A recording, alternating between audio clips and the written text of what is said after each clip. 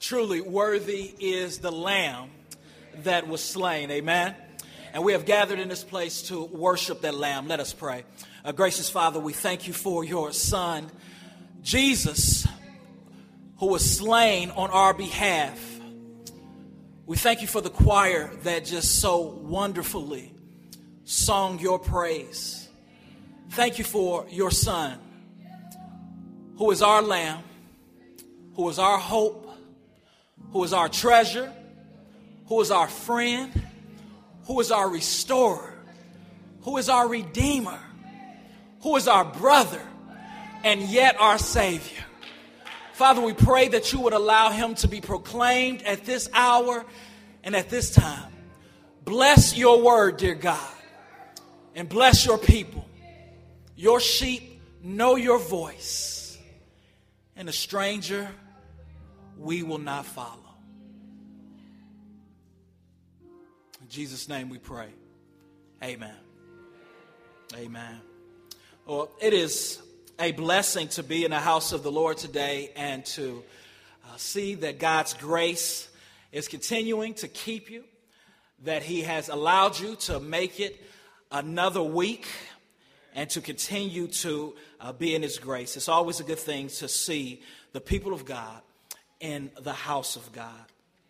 As we start this year, I think that it's important for us as Christians who are smothered in a culture that idealizes self to remember that life is not about us.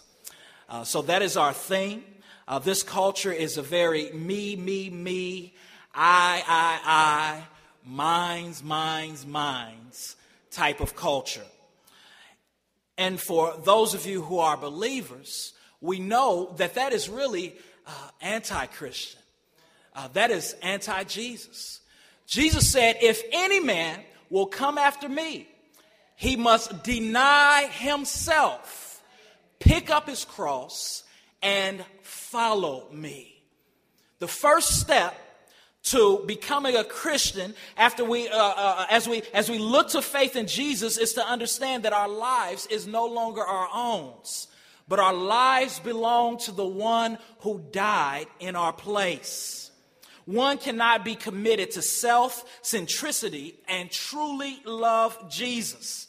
And the series that we are delving into is teaching us that. It is training our minds to constantly be reminded that life is not about us, that our life does not belong to us. It is teaching us to turn daily from the love of self and to trust in Christ and to love God. If you would, turn your Bibles to Deuteronomy chapter 6, verses 4 through 9. Deuteronomy chapter 6, verse 4 through 9. Today we're going to look at, and the subject is not about me, but it's about God exalting Christ-centered homes. It's not about me. It's about God exalting Christ-centered homes. Amen? The book of Deuteronomy literally means the words, which stands for the spoken word of Moses. Deuteronomy is believed to be the final speech of Moses before his death. As you look at verse 4, may you stand to your feet for the reading of God's precious word. And you'll see in most modern translations, the first word in verse 4 is either hear or listen. In the Jewish tradition, this verse is referred to as the Shema, which is the Hebrew word which means to hear or to listen to. To hear or to listen to. So let us hear what the Lord is saying this morning through his word. Hear, O Israel, the Lord our God, the Lord is one. You shall love the Lord your God with all your heart and with all your soul and with all your might. And these words that I have commanded you today shall be on your heart. You shall teach them diligently to your children and shall talk of them when you sit in your house and when you walk by the way and when you lie down and when you rise. And then he continues, you shall bind them as a sign on your hand, and they shall be as frontlets between your eyes. You shall write them on the doorposts of your house and on your gates. You may be seated.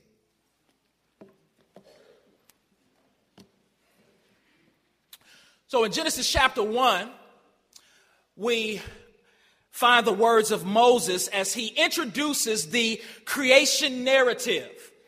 He is telling Israel how the world came to be about. And we'll notice right away in Genesis chapter 1 that this story that is being presented is about God. God is the key figure. He is the one who has made the heavens and the earth. He is the one who deserves to be the center of attention. He is the main character.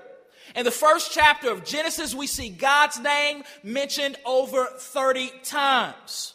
And as we continue to read this creation narrative, we see that God makes a special creation. In the midst of creating animals, in the midst of creating the seas, in the midst of creating the heavenly hosts, suddenly we see that God makes man. He makes man from the dust of the earth, a man that we know by the name of Adam. And he gives man a task. He gives him a vocation. He gives him a job, and that job is to rule and to subdue the earth. It is to take care of God's creation. Adam's vocation was to make sure that the earth was the place where God, its creator, its sustainer, it was the place where God was worshiped, where God was glorified and adored. And this was going to come about as a result of Adam's obedience, as a result of Adam's reverence of God. And as a result of Adam teaching his family, teaching his wife what thus says the Lord. And we know the story. We know that after God created Adam and gave him this task, God then gave him a wife. He took her from his side. And we know that they were deeply in love. We don't know how long they were in love before they started having marital problems. It could have been a day. It could have been an hour. It could have been 100 years. The Bible doesn't so. We just know that Adam was amazed at his bride, and they were in love, and they were enjoying God together. And then the Bible says that trouble struck. The Bible teaches us that Eve was deceived by the serpent, and so was Adam deceived by his wife, or chose willingly to disobey God and listen to the voice of his wife. And at that moment, at the moment that they took their eyes off of God, at the moment that they chose to rebel against God, the Bible says that death entered into the world. Sin ruptured their relationship. Sin brought about brokenness. Sin brought about pain. Sin brought about a curse. And this family stood under the curse of God. And the Bible teaches us that every man from that point was born under the curse of Adam. Every single man from our first parents were born broken people. Were born self-centered people. Were born with a desire to gratify themselves and allow that to be their end goal. And as a result, every family from that point has been a dysfunctional family. Every family has been a broken family. Every family has been marred with disappointments, with fights, with death because of our first parents' disobedience. But praise God that from the very beginning, God had a plan. In fact, the Bible teaches us that God had already predestined a plan, that he had already made a way in order that his glory would still fill the earth. He had already made a way for broken people and broken families to be reconciled to himself. From the very beginning, when God set Adam in the garden, God wanted his glory, his renown, his fame to spread through the earth. And even though man sinned, and even though man is born under a curse, God said, I'm going to make a way for man to be reconciled and for my glory to spread throughout the earth. And then we read in Genesis chapter 12 about how God then selects a man by the name of Abram. He calls him to himself and he makes a covenant with Abram. We read in Genesis chapter 12 through 15. He promises to bless Abraham and to bless his family, to give him a land and that is flowing with milk and honey, and to allow his seed to spread and for his seed to fill the whole earth.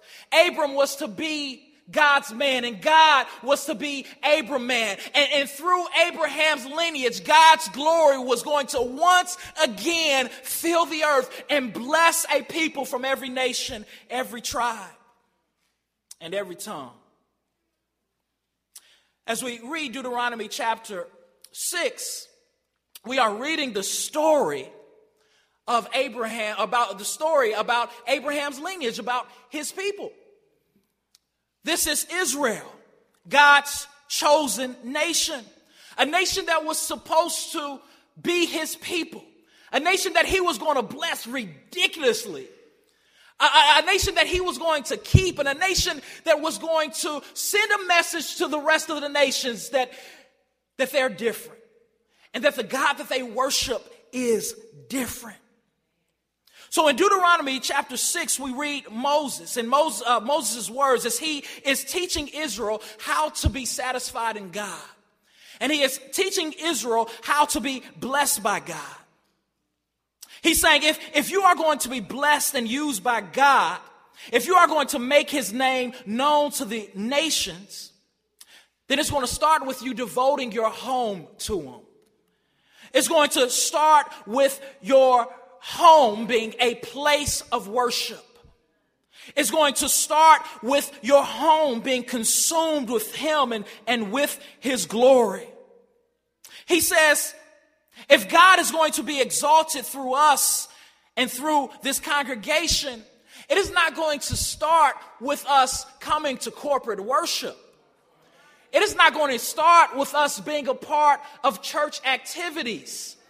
It is not going to start with us being just a member of a church. God transforms the world, and he wants to send his glory throughout the world by building strong families. Strong families build strong churches. Strong churches can build strong communities. Strong communities can transform a state or even a nation. But it begins at home. For many people, public worship is drudgery. For many of our children, public worship, Sunday morning worship is extremely difficult. And it is mainly because there is little to no worship taking place in the privacy of our home. In this text, God is calling out Israel's parents, and he is commanding them and yet encouraging them to make their homes centered around him. He is showing them how it looks to have a God-exalting home, how it looks to glorify him behind closed doors, how it looks to pour into our children and to train them up in righteousness. So in verse 4, we see that Moses is speaking to Israel as he says, "Hear, O Israel." But if we go up to verse 2, God speaks to Moses, and as Moses communicates to Israel the reason for having a God-exalting, Christ-honoring home.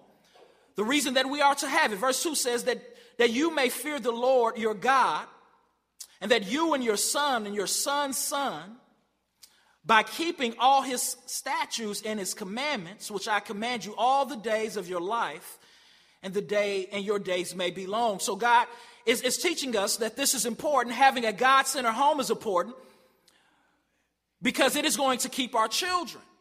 And not only is it going to keep our children, but it is going to keep our children's children. God wants us to have God-centered homes in order that we would be able to have a legacy that points to him. That the upcoming generations save the coming of Jesus Christ. That the upcoming generations may fear God, may love God. That his glory will be taken to the nations. That his word will be taken to the nations by our kids.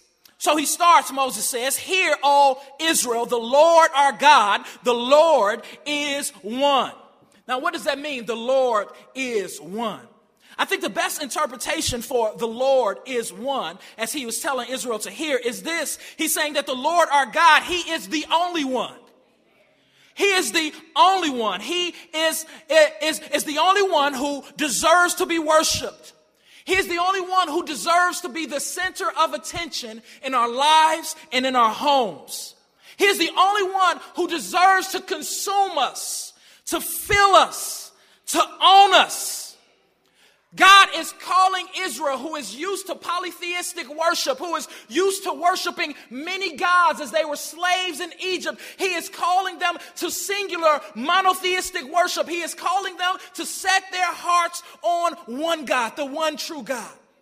And we see just before in Deuteronomy chapter 5, Moses rehashing the 10 commandments to Israel. And we'll notice that starting at verse 6, that God is making this point that he should be the only one that is worshiped. In verse 6, he tells us why he should be the only one who is worshiped or given supreme worth. He says, "I am the Lord your God who brought you out of the land of Egypt, out of the house of slavery." Why does God deserve to be the center of attention in our homes? The same reason why he deserved to be the center of attention in Israel's homes. Because he is an awesome deliverer. He said, "I am the one who saved you out of slavery." Now we know that they were in physical bondage for centuries. They were being mistreated for centuries. They could not help themselves. In the beginning of Exodus, the Bible says that they were crying out to the Lord, and the Lord heard their cries. They were helpless, and God swooped down and saved them from their misery. And he did this not as a result of their works or their goodness, but he did it as a result of his goodness and his grace. And the Bible teaches us in Ephesians chapter 2 that we were just like Israel. In fact, Paul uses some hard language. He says that we were dead in our trespasses and sins, and we were following the prince of this air. We were Satan worshipers before God found us. We were evil. We were despicable. We were walking zombies. But God, being rich in mercy, but God sent his son. And he allowed his son to captivate our hearts. He showed us that there is a better way to live. He showed us that there is a greater way to live. He showed us that the delight that we were finding in the clubs and finding in alcohol and finding in weed and finding and anything else, he says that is pale to what I have for you in my son. And he snatched us up. The Bible says he regenerated us. He gave us a new heart. He called us his own. He removed our sins. He forgave us of our idolatry. He says, "You're mine." God should be the center of our homes. Because he did for us what we could never do for ourselves. But he continues. He says, "You shall have no other gods before me. You shall not make yourself a carved image or any likeness of anything that is in heaven above, or that is on the earth beneath, or that is in the water under the earth. You shall not bow down to them or serve them, for I, the Lord your God, I am a jealous God. God said, you shall worship me and make me the center of your home, because I have saved you, I have delivered you, and I alone delivered you, and I'm jealous for you. And why is God jealous for us? Because he owns us. If we're Christians, we're saying that God owns us, that he's our Lord. So Moses says, hear, O Lord, the Lord our God. Our God, the Lord Yahweh, is one.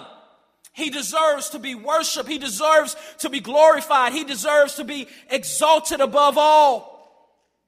And then he goes on and he continues. And you shall love the Lord your God with all your heart and with all your soul and with all your might. So he says, worship me as one and love me with everything. Notice what he did not say. He did not say you shall love the Lord your God with some of your heart. But he says with all of your heart. He is calling for total devotion. He is calling for complete surrender. He is calling for radical submission. He is calling for a passionate pursuit. He is calling for dominant devotion, for vibrant exploration. He is calling for all of us, every single part of us. He tells Israel, you shall. This is a commandment. This is not optional. God says, my people shall love me, and I shall be the center of attention in their lives. We know our precious Lord, he picks this up in the New Testament, and he says this repeatedly throughout the Gospels. In fact, in 3 out of 4 of the Gospels, these exact words are said. Jesus tells us that this is the first and the greatest commandment, to love the Lord your God with everything. And if we are going to have Christ-centered homes, it's going to start with the leaders of the home. Begging God to give us a heart that is completely sold out for him. A heart that is not reserving any worship for anything or anyone else. It starts with the parents. As Moses is addressing the parents, he's saying that you shall love me with everything. Total consumption is what I want from you. We'll see throughout this passage, later on, he mentions the word children in verse 7. You shall teach them diligently to your children. In the original Hebrew, scholars argue that the word used there is most commonly used for sons. Moses is probably directly addressing fathers in this passage. He's saying, fathers, you need to worship one God. And that is the God who delivered you. And fathers, you need to worship him wholeheartedly. The Bible teaches us that leadership at home begins with the father. We see in the Garden of Eden, it began with Adam. When Adam gave up his responsibility to be the shepherd and the leader of his home, the family completely withered and fell apart. Fathers must lead the way in showing how, or teaching how or what it looks like to love God. In Proverbs chapter 3, and in fact, all of the Proverbs, we see the king Solomon addressing his sons, teaching his sons. A whole chapter the chapters are devoted to my son, do this, do that. In Ephesians chapter 6, verse 4, we see Paul speaking to the fathers and telling the fathers to discipline their children. God has created a natural order that is to take place in the home. Now, because of the fall and because we are broken and sinful people, we know that every home does not have fathers. And every home does not have responsible dads. And in that case where a father is not a Christian, or a father is a Christian but not responsible, then it is the job of the mother to pick up the load, to cry out to God and say, God, give me a heart that loves you and you alone. For the fathers that are here, I do want to encourage you to make it your life goal to love God. I don't care how old you are or how young you are. If you say that you are a follower of Jesus, see these words and let these words burn in your heart, that God says that my followers are those who are completely sold out to me. So, the way that a father goes is often the way that a family goes. Husbands, stand up and lead your families by cherishing Christ. I want to encourage the single mothers here who are raising children without a father in the home, to let you know that God can use you to raise up a strong man of God. Yes, it's going to be difficult. Yes, you will face challenges, but if you trust the Lord with all of your heart and lean not to your own understanding, if you live with desperation before God and say, God, I am yours and yours alone, God can do a thing in you and through you. We see examples of this in the New Testament with Timothy. Now, Timothy had a father who was probably present in the home, but he was probably not a Christian. The New Testament makes mention of the fact that he's a Greek. But Paul in 2 Timothy, he exhorts Timothy and he tells Timothy to continue to stir up the gift that is in him. And he points to Timothy's grandmother and mother's influence as being the reason why Timothy is a strong man of God. And I can just imagine how hard it is raising a child by yourself, and specifically raising a boy by yourself.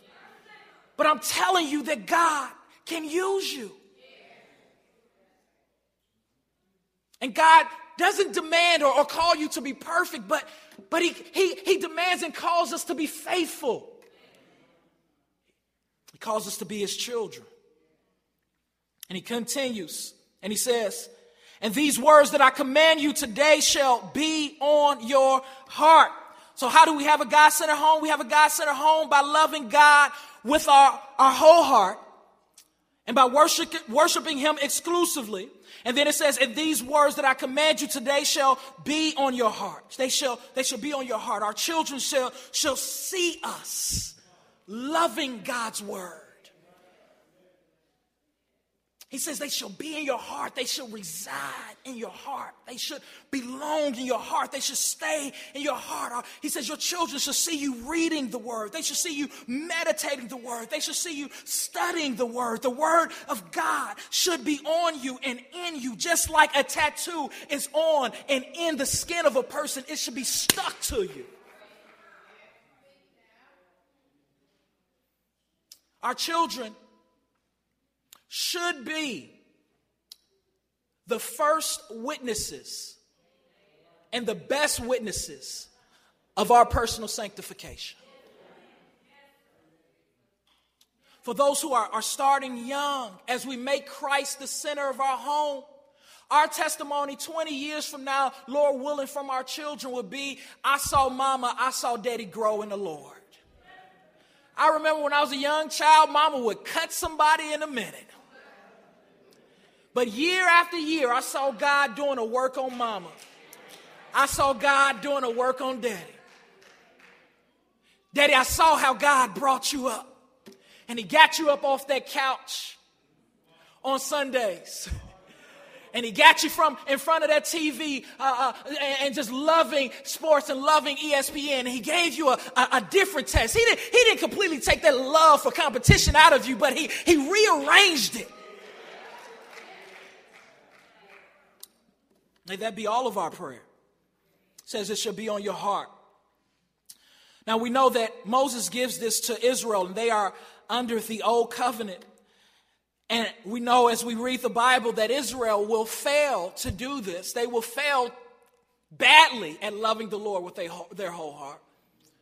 But we read in chapters like Jeremiah chapter 31 and verses 31 through 34 that God is making a promise to Israel to help them to keep this commandment. And how is he going to help them? He promises to give them a new heart. A heart that is not a heart of stone, a heart that is a heart of flesh. He promises to give them his spirit and to soften their hearts, to give them a jump start that will help them to love him wholeheartedly. And if we are Christians, we are recipients of that promise.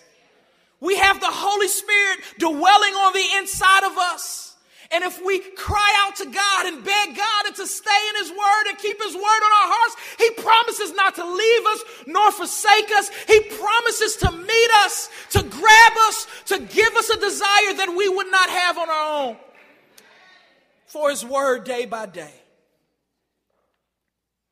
And the word of God is on your heart. You don't just hear the word. The Bible says you obey the word. And why do you obey the word? You obey the word because you love God. Jesus said, if you love me, then you obey my commandments. Moses continues. He said, you shall teach them diligently to your children. You shall teach them diligently to your children. Now notice what he does not say.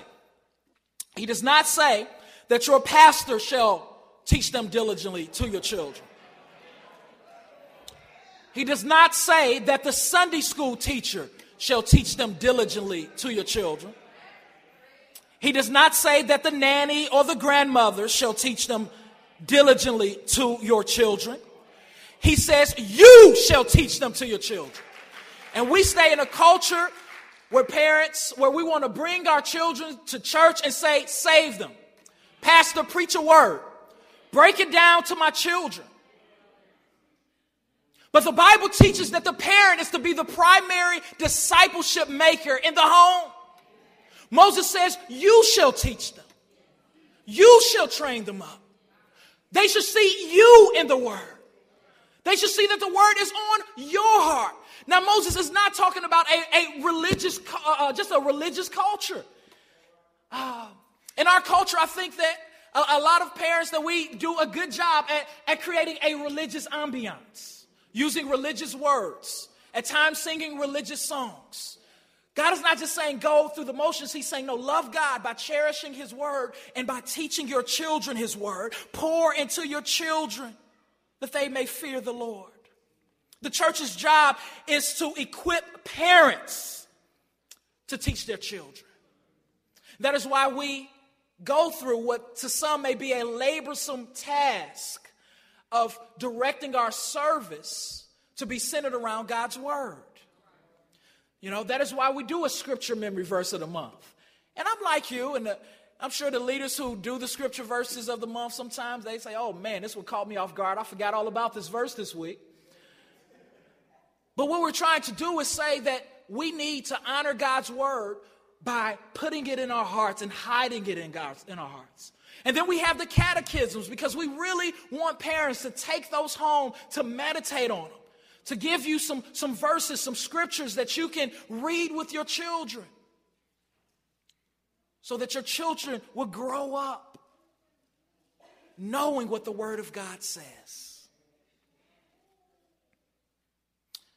As ministers and as preachers, our job is to make sure that the Word of God is exalted. And it's exalted in an intelligible way. It's to make sure that when we bring God's word, we're not looking for an emotional charge. Emotional charge is great. We are to delight in God. We are to praise God. We are to make noise. But before there's an emotional charge, there needs to be an intellectual stimulation. There needs to be a statement of truth. God says this. A placement of truth. This is where God says it. A proving of truth. This is why God says it. and illustrating of truth. This is how it looks in our lives. And an application of truth. And he says, and he continues, and you shall talk about them. In fact, let me go up and just deal with this word. You shall teach them diligently. Diligently is consistently. It is over and over and over. This is to be a fabric of your daily life. In fact, the Hebrew word for this word that is translated diligently it implies to engrave or to chisel the word on your child's heart. How many of you have ever been to the store, Things Remembered? Anybody? Yeah, I like Things Remembered. Got a number of gifts from Things Remembered. And what's unique about Things Remembered is you can get a watch, you can get anything, a necklace, you can get a bracelet, and you can hand it in, and you can say, I want this to appear on this bracelet because I want to give it to a gift. And where do they go? They go to the back and they begin to chisel or they begin to engrave a message on that item.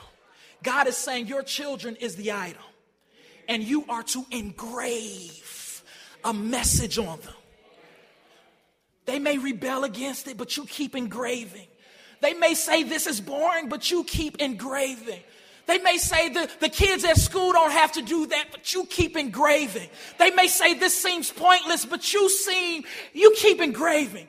And if that child leaves that house thinking that, I guarantee you that there will come a time, or there is most likely to come a time where they will be in a hard situation. After they have tried this person and this drug and that drug, or this career and that career, and they will find themselves empty, all of a sudden God will dust off their heart, and there will be something engraved on them. And that will be that God alone deserves to be worshiped. God alone deserves your heart. God alone deserves your adoration. So you remain faithful.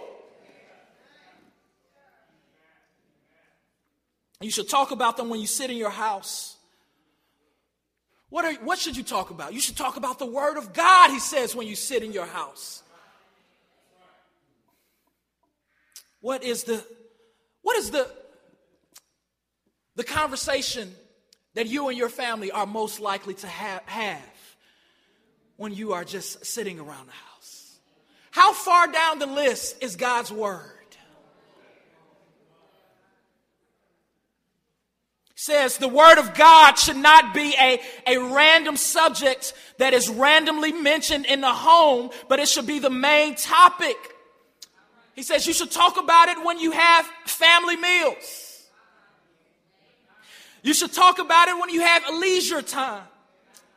You should look at the entertainment that you view on television from a lens of scripture to say, is this helping? Is this hurting?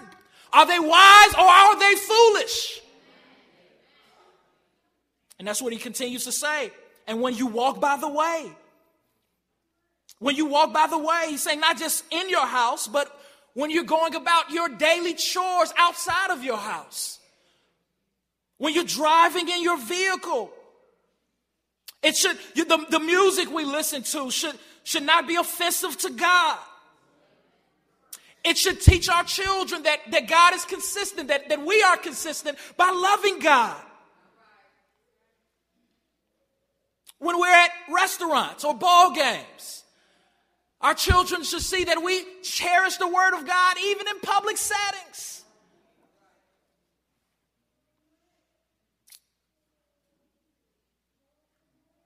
He says, and when you lie down and when you rise. What does God say? God is saying that your home should be a place where my renown, where my reputation, where my name is being exalted.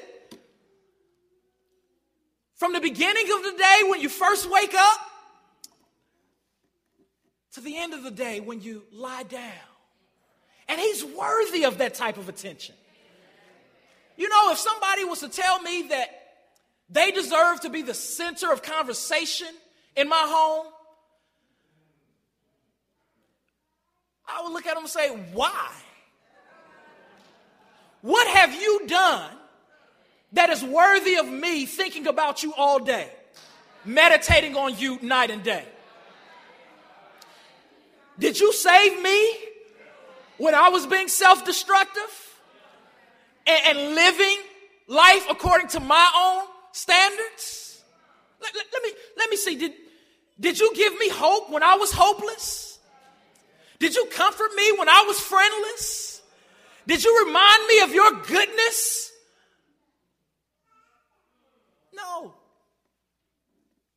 Can you make me to look like Jesus? No. Only God. Our children should see us praying. I think the reason why prayer meetings are so poorly attended in many churches and many people don't like praying publicly is because we don't pray as families as we should. Paul Tripp says this: in the family, life is brought not only to our doorstep, but into our kitchens, our bedrooms, and dens. In the family, life is happening all around us, and it begs to be questioned, evaluated, interpreted, and discussed. There is no more consistent, pregnant, dynamic form for instruction about life than the family. Because that is exactly what God designed the family to be, a place of learning. And he continues, you shall bind them as a sign on your hand, and they shall be as frontlets between your eyes, and you shall write them on the doorpost of your house and on your gates. And we can definitely say that God is saying that our house, our homes, our walls, it should be decorated in a way that pleases God and that points to God. But mainly, I think that what he is saying as we look at these number of analogies that we don't have time to go into, I think he's mainly saying that God is to be engrafted, that he is to be a part of every single thing that we think about and single thing that we do. They should be overwhelmed with God.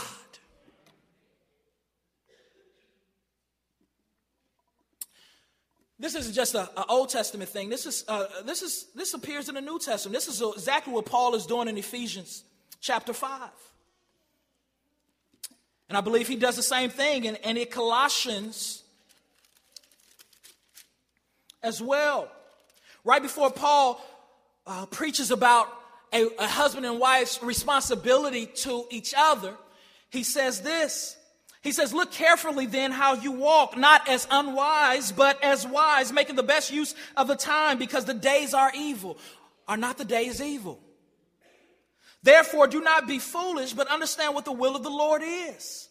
And do not get drunk with wine, for that is debauchery, but be filled with the Spirit, addressing one another in psalms and hymns and spiritual songs, singing and making melody to the Lord with your what? With your heart. Paul says, look carefully how you walk when you're in your home. Walk as one who is wise. Devote your heart to the Lord. Sing songs to the Lord. Worship the Lord at home. Do not let Sunday morning be the primary time of worship for you.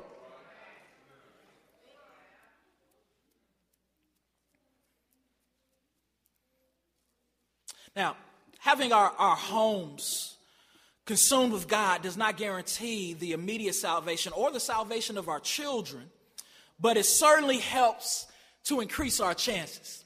The Bible says that faith comes by hearing and hearing by the word of God. If we take God's word home with us and don't just allow it to be something that we experience at church or experience on the fly or experience every day at random times of the week, but if we make it a central part of our home, we are exposing the word of God. And not only if we just make it an essential part of our home, but if we seek to obey it, if our children see us repenting when we sin, if our children see us saying, the Bible tells us not to speak evil to anyone, but to edify and to encourage. And what you just heard me say on the phone was wrong. And I want to repent to God before you. And I want to repent to you. And I pray that you will forgive me, for God is a holy God. And we ought to obey what he commands. That's going to make a huge impact on a child's life. A huge impact. A huge impact. Our job is to educate our children. And this gives an increased chance for our children to know Jesus. Jonathan Edwards says, family education and order are some of the chief means of grace. If these are duly maintained, all the means of grace are likely to prosper and become effectual. One of the chief means of grace, one of the ways that God saves our children by grace, is through family worship and family education. Richard Baxter says, if family religion were duly attended and properly discharged, I think that the preaching of the Word of God would not be the common instrument of conversion, would not be the common way that our children are saved.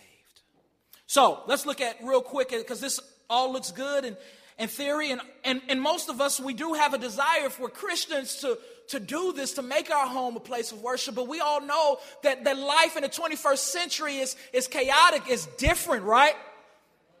It's challenges. And what are some of the challenges to making God the center of our home? One challenge is time. Finding the time to make God the center of our home. One reason why we don't make God's word the center of our home is simply because we're too busy. I'm too busy. And I want to remind you of what this text is saying. It's saying to love the Lord your God with all of your heart. To love him and to worship him and him alone first. One of the things that we need to do is we need to see this not as optional, but as mandatory, as a part of our call as a Christian. And we need to look at our lives, we need to look at our schedule and say, what eats away at my time? Why can I not seek God first? As Matthew chapter 6, verse 33 tells me, to seek ye first the kingdom of God and his righteousness. What is it? And if we look closely enough, we may see that we are worshiping idols. Now, you say worshiping idols? I don't have a statue of Baal in my home. We don't have a golden staff in my home. We don't worship Buddha. We worship God. How am I worshiping idols? Entertainment can be an idol. A lot of times we have time, but the television entertains us. It is on way more than it needs to be on. We have a show every single night of the week. Monday is this. Tuesday is this. Wednesday is this. Oh, Thursday, 2 shows come on.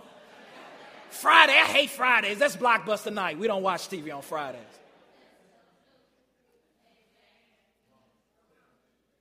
God said in this text that we are to love him with all of our might. That means energy.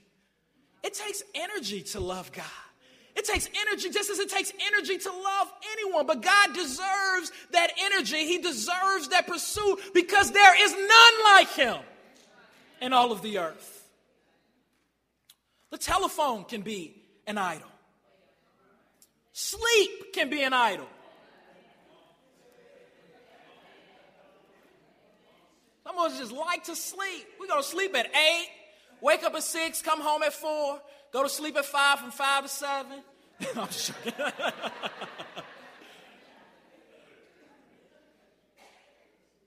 But the damaging thing about this is that if God is not the center of our home, and if he is something that we leisurely pursue, if he's not the center of our hearts and the center of our attention, and if the reason we don't have time is because we've got to take little Nuke and little Bay to sporting events, he's in 5 different sports in the wintertime, he's just making up sports. Don't have time because we're ripping and running, taking our kids here and there. He's in basketball and the ballet. Come on now.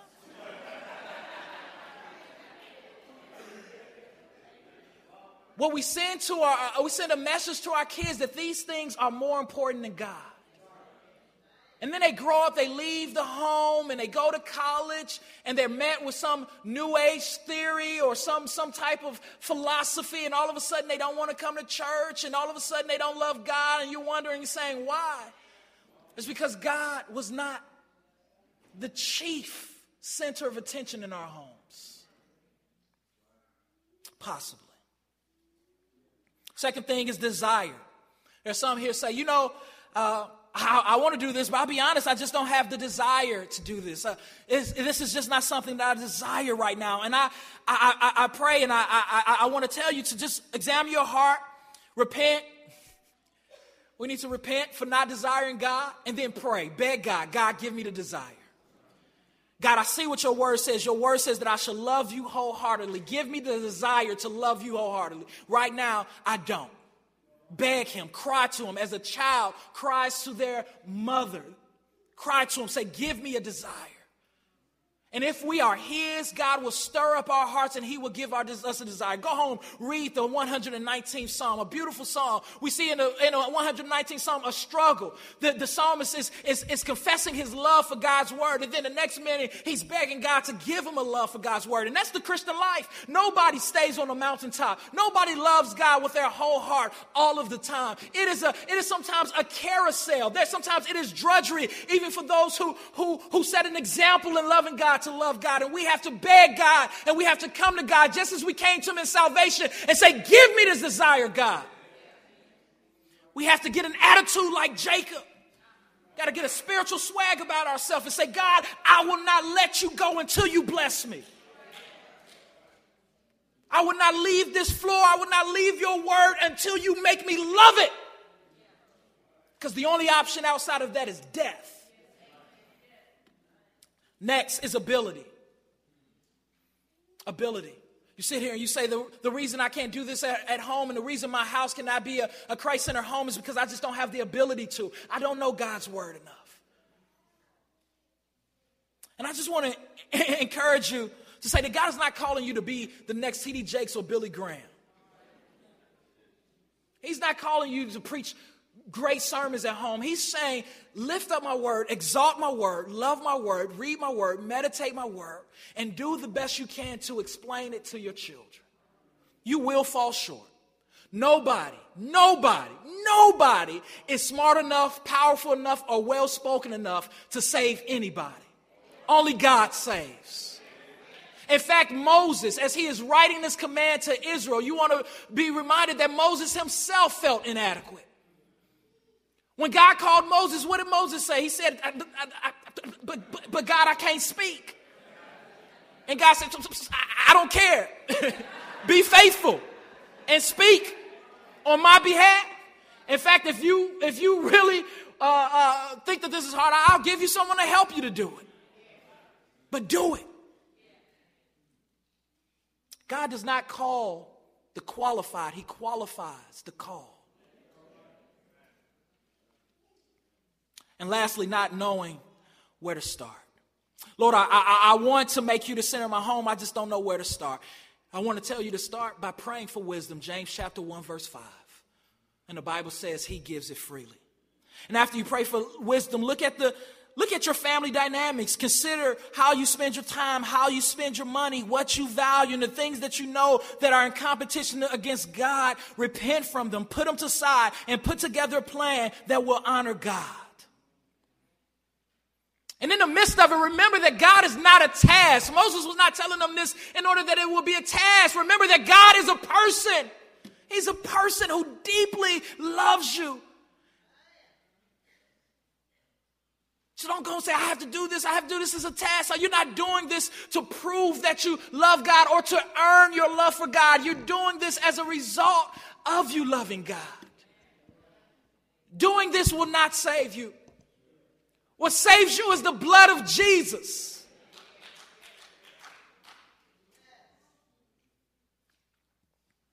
And I just want to encourage those who are single, who don't have children but desire to be married and have children, those who are married who don't have children, those who are grandparents, or whatever the circumstance may be. You don't have children in your home. You say, well, what can I walk away from this sermon? Walk away from this sermon knowing that God calls for us to love him. And he calls for you to love him and to make your home God-centered, whether or not children are there or not.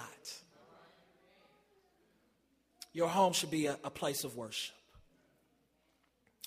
There are some who will be tempted to hear this sermon and to be driven to guilt, as maybe you got saved later on in life after raising your children. Or maybe you were saved while your children were children, but you were never challenged in this way and never thought of the importance of having your home be God's home. And I want to encourage you to listen and to take this message, to take it with the lens of the gospel. Remember that there are no perfect people, therefore there are no perfect parents. And that you could have done this to a T, and your children could have still grown up and not loved the Lord. Remember that God is a gracious God, a loving God, a kind God. And the Bible says that when we accept his son's death, that one of the things that does is that removes our sin, but it also removes the guilt of our sin. It removes the temptation to feel condemned. Romans chapter 8 verse 1 says there is now no condemnation for those who love Jesus. Do not walk away from here feeling condemned because you were not the perfect parent. No one's the perfect parent. There is only one perfect parent, and that is God. And God sent his perfect son to die in your place that you may have life. As I said before, Adam failed, Israel failed. But the good news is that God will get his name and his glory to the nations. The good news is that there is another family of God that God has raised up. And if you are here today and you are a Christian, you have been adopted into that family. It is his ecclesia, his called out ones, his church. And we will glorify God in the midst of the church. The Bible says that the gates of hell shall not prevail against God's church, against God's people, because Jesus is the very head of the church. Where Adam failed, Jesus will not fail. The Bible says that one day in front of God there will be a people from every nation, every tribe, and every tongue, and they will be proclaiming the name of Jesus. They will be lifting up Jesus. They will be worshiping Jesus just as they worshiped Jesus in their living room when no one else was around but their children. And they will worship him with their whole heart. They will cry out to him and say, "Worthy is the Lamb of God." They will cry out to God and say, "Holy, holy, holy is the Lord God Almighty." They will look around and they will see that their family is a lot bigger than their earthly family, and that their family comes in all colors, all sizes, and they speak all languages, but they proclaim one message: that God alone deserves to be worshiped and that God alone deserves to be praised. They will sing one message, and that one message will be: we were not saved by works. We were not saved because we were good parents. We were not saved because we were good teachers and good preachers. We were saved as a result of God's grace, as a result of his mercy. And they will spend an eternity diving into God, finding their satisfaction in him, and his glory will fill the earth. I pray that you are part of that family. Let's pray.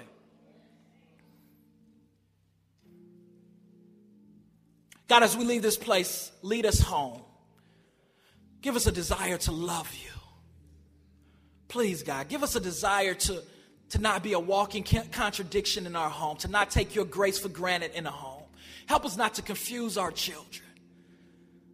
Help us to love you and to love your word. Help us to remember what Jesus did for us, to remember his atoning sacrifice, to remember that it is finished, and therefore it is well with our souls. And from that, let us worship you. In Jesus' name, amen.